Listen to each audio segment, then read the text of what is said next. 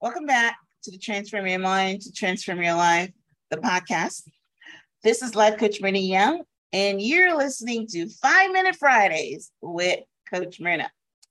Today, I want to talk on the topic, God knows the desires of your heart.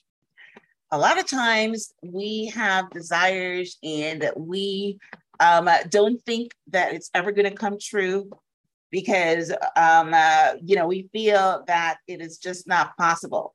Something doesn't line up and we don't think that anything is going to come of it. But I want to share with you a Bible story that proves that God knows the desires of your heart.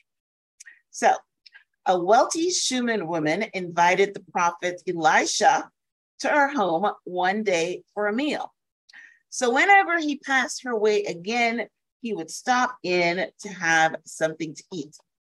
One day, the woman said to her husband, I am sure that the man who stops here from time to time is a holy man. Let's build a small room for him on the roof and furnish it. So whenever he passes by again, he will have some place to stay. When Elijah and his assistant came by the next time, he went up to his new room to rest. Appreciative of the woman's kindness, he wanted to give her something in return. He said to her, we appreciate your kind concern that you have shown us. What can we do for you? She responded, I don't need anything. My family takes good care of me. But Elijah figured that there must be something she needs. Nobody has everything. So he asked his servant, and his servant, checked out the situation, scoped out what he knew about this woman, and he came back and he said to Elijah, she doesn't have a son. Her husband is old. So Elijah said, well, go call her here. So he called the woman and he said, next year at this time, you will be holding a son in your arms. She responded, please don't get my hopes up. Don't mess with me. And he said, nope, by this time next year, you will have a son. Sure enough, the woman became pregnant, and by that time, the following year, she had a son, just as Elijah had said. What is the principle taught in this Bible story? As you know, the Bible is a blueprint for a life. And when it tells us a story, it's meant to share with us a life principle. So the first principle I'm getting out of this story is that if you are blessed, that you should share with those less fortunate. You should give to the poor, your church, etc. Elijah didn't go ask this woman for anything. She was wealthy, and she recognized that he is probably a holy man of God, and a holy man of God does not have any wealth. They just go around serving. And she decided that she was going to give this man a meal, even though she wasn't quite sure that he was a holy man of God. She just wanted to share her wealth. And when you share or when you give, you will receive.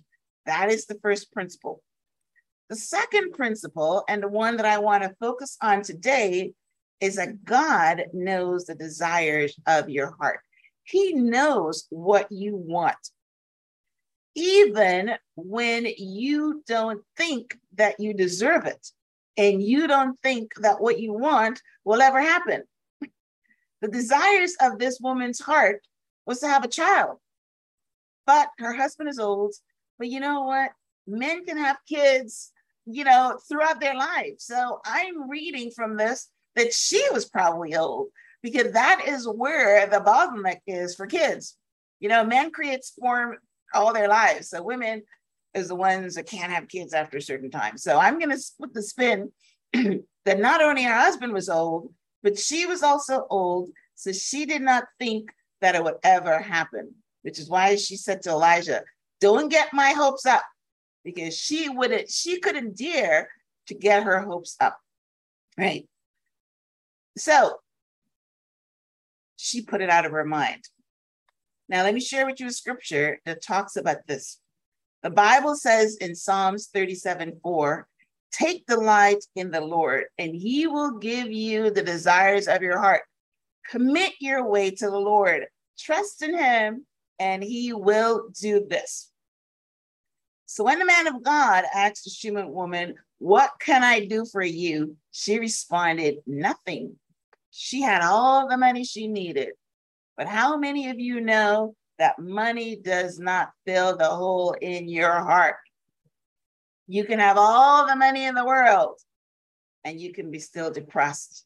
You can be unfulfilled because it takes several things in life for you to be fulfilled. And sure, we think that if you have money, then you will be happy. But the people that have money realize that it is not the only thing. All right. So let me ask you this question. What are the desires of your heart? Do you want to get married? Or you think that you're too old? Do you want to have a child? But you think you're too old? Do you want to own a home? But your credit score is bad and you've got no money for the down payment? Do you want to see your child go to college, but he or she has a learning disability? All these things are maybe in the physical realm, seems impossible, but with God, all things are possible. So whatever it is, the desires of your heart, if you live right, give to the poor, and ask God, whether you say it in prayer, whether you just think it, because how many of you know God reads your mind?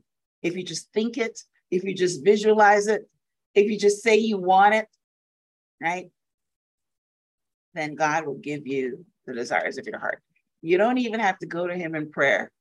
All you have to do is want it and think about it all the time. And guess what? God will grant you the desires of your heart.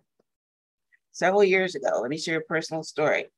Several years ago, the desires of my heart was to become an American citizen, right? It was my number one desire.